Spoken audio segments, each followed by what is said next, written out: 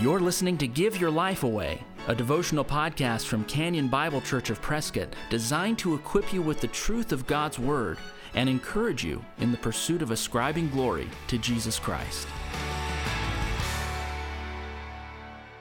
Welcome back to the Give Your Life Away podcast. As you know, we are going through a number of topics on the Christian life this year, 2019. The first third of the year or so, we're going to talk a lot about the areas of personal holiness. The second part of the year, we're going to spend time talking a lot about evangelism and a number of issues around that and things associated with evangelism. And then the final third of the year, the goal is to talk about being one who builds up the body of Christ and who edifies the body of Christ as we're called to do. So that's kind of the plan, as you know, for 2019. Today, I want to talk about prayer. I've spent the first month of 2019 talking about Bible intake as a believer. We've talked about Bible memorization, meditation, reading the Bible widely and also narrowly.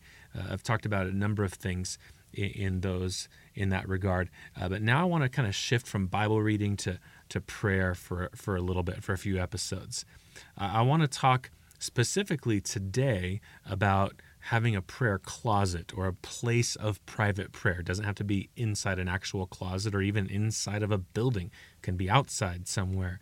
But the idea is having a place where you go to be alone with the Lord on a daily basis. This was something that this idea of a prayer closet is something that we get from Matthew 6:6, where our Lord is teaching a group of people about prayer. And it would have been a group that was probably a religious group of people. This would have been a group that would have grown up around the religion that the Pharisees were in charge of or were propagating. This would have been a group that thought of themselves as special because they were ethnically Jewish, and that meant something, and they were much better than Gentiles. And there could have been a lot of self-righteousness even in this group of people that Jesus was addressing in Matthew 6. Jesus is addressing these people as part of his famous Sermon on the Mount, and he's teaching them about heart matters. You see this when he talks to them about adultery and lust. He's going at the heart. You see this when he talks about anxiety and worry. He goes at the heart. He teaches a self-righteous group, or a group that might have tended to be tempted towards self-righteousness, and he goes right at their heart. So don't give me the externals. What is true in your heart? Well, he does this with prayer as well. This was a group that would have been used to the prayers of the Pharisees. Elsewhere in Scripture, we learn that these prayers were showy. These prayers were often done in public. These prayers were done to impress people. Jesus actually rebukes the Pharisees for this type of thing. But Jesus goes to the heart of prayer, this intimacy, this privacy, this private conversation between the person and God the Father. So Christ teaches this group about the importance of private prayer and refers to praying in one's closet. Based on the context of this passage, it's important for us to know that the Lord wants us to pray more than just when we're with other people. Now, he's in no way, in Matthew 6, diminishing corporate prayer in church or prayer in small groups or prayers with your family before meals or before bed or whatever it may be. He's not diminishing that at all. But he is commanding us, not suggesting, he's commanding us to pray in secret as well. Matthew 6:6 says this, "But when you pray, go into your room and shut the door and pray to your Father who is in secret, and your Father who sees in secret will reward you." Again, this is so that we are privately praying and we're not praying to be seen by others, which is what they were used to seeing, used to knowing about, used to experiencing. Prayers done to impress others. So he's taking us into our closets where no one can see us pray. You're not going to get anything from men and women out of this prayer. You're not going to get accolades, attaboys. You're not going to get any of that. You're going to be in private speaking to your Father, and no one's going to know that you're doing it. With that being said, let me provide you 3 thoughts concerning your private prayer closet. Okay, so for the rest of this podcast, I want to give you 3 thoughts concerning your private prayer closet. First, Here's the first thought. Our Lord himself practiced private prayer. Our Lord did this. He got alone and separated himself from the hustle and bustle, from the chaos, from the people. He got alone and practiced private prayer. We learn this in Mark 1, verse 35. After a day full of ministry and even a night full of ministry, when you read earlier in Mark 1, you see that he woke up early the next morning and went away to pray. Private communion with the Father was vital to our Lord. It's good for us to know about Christ's example. On the night before he died, he separated himself in the Garden of Gethsemane from his disciples and went to be alone with his Father. This is what our Lord needed, and it's what our Lord showed us as an example. So let's follow his example in this way. Our Lord did this. Second, going into a prayer closet or room or a special place where you can be alone is about intimacy. I'd encourage you not to think of this command as a drudge. Don't even hear this podcast and come away thinking, I'm supposed to do this, or I know I'm not doing it right, or I have to. Don't think of it that way. This is a privilege. Jesus is exhorting us to get alone with God the Father. This is not about pressure. This is about privilege. The scriptures are commending an aloneness with God our Father to us. Again, what a privileged position we're in. Third, Matthew 6:6 tells us that there is a rewarding that comes with this type of private prayer. He says at the end, and your Father who sees in secret will reward you. So there's this private rewarding. It's not a private rewarding. It's a public rewarding. He's going to reward us for the private prayers that we pray. He says when we pray privately to God, because there's no one around to impress, he'll answer that prayer. It doesn't come from a heart of pride, which is looking to pray for some sinful reason. It's looking to pray because we really want to spend time with our Lord. So there's a reward from the Father that comes after that. Think about it. If you have multiple children, or if you have a spouse, or even a friend that you like to be around, and it's just hard to be around them because everyone's so busy, and you're often maybe around each other in groups, maybe at church, but to get alone and be together sometimes isn't always easy. You look forward to those times where it's just the two of you. And when I think about this with my kids, one thing we try to do in our home is to have some times where either mom can go with one of the boys just one-on-one, or I can go with one of the boys just one-on-one. We kind of cycle through and take turns doing that. But I look forward to that time so much as a dad because I'm getting that one-on-one devoted time with my son. He doesn't need to compete to get a sentence in.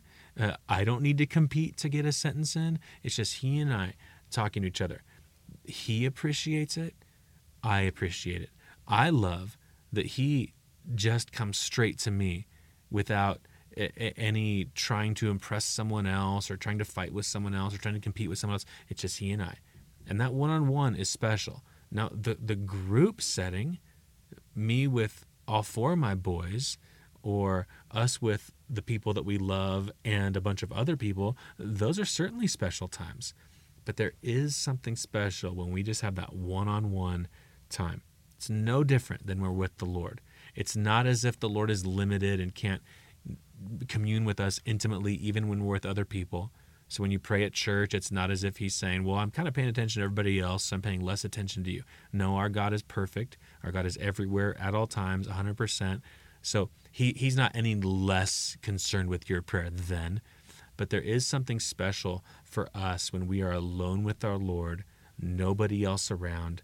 And I believe often at times like that, we're praying our truest prayers. We're not praying to impress the people in our prayer circle. We're not praying to impress people who are looking at us, seeing if we're closing our eyes or whatever it may be. It's just us, our concerns, our Lord, our heart, our thanksgivings. It's just us and our Lord. That's a special reality. So our Lord, when we engage in those true, heartfelt prayers, that probably have less sin in them than when we pray with other people around. He rewards those prayers. He says that in Matthew 6. There's a little-known pastor from England who, at the end of his life, moved to Rhode Island, actually, and he was in the 1600s. His name is Samuel Lee. You've probably never heard of Samuel Lee. He's not a popular name. He was a Puritan. He went to John Owen's church in England. You've probably heard of that name. He went to John Owen's church in England, and then he was sent off to Rhode Island to be a pastor of a congregation there in that colony at the time. Samuel Lee wrote a book called Secret Prayer Successfully Managed. It's more of a paper. Secret Prayer Successfully Managed.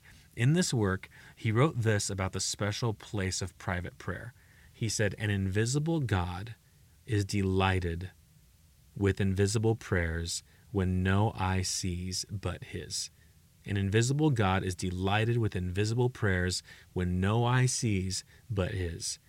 Where does he get that? He gets that from Matthew 6. That's a great way of saying it.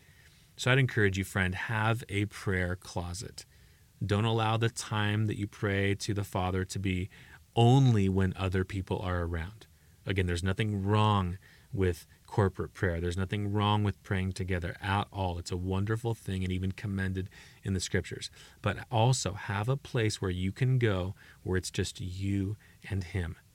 I'm reminded about Susanna Wesley's commitment to private prayer. She was the mother of 10 children, actually 19, but 9 of them had died. So she was the mother of 10 children, and 2 of whom you've probably heard of, John and Charles Wesley. Susanna, their mother, was used to large families. After all, she was the 25th and final child of her mother and father. Yes, you heard that right, 25th. So she herself, having 10 children, was a busy woman. Raising 10 children would certainly require much prayer. This godly woman was like so many today who are extremely busy caring for the needs of others.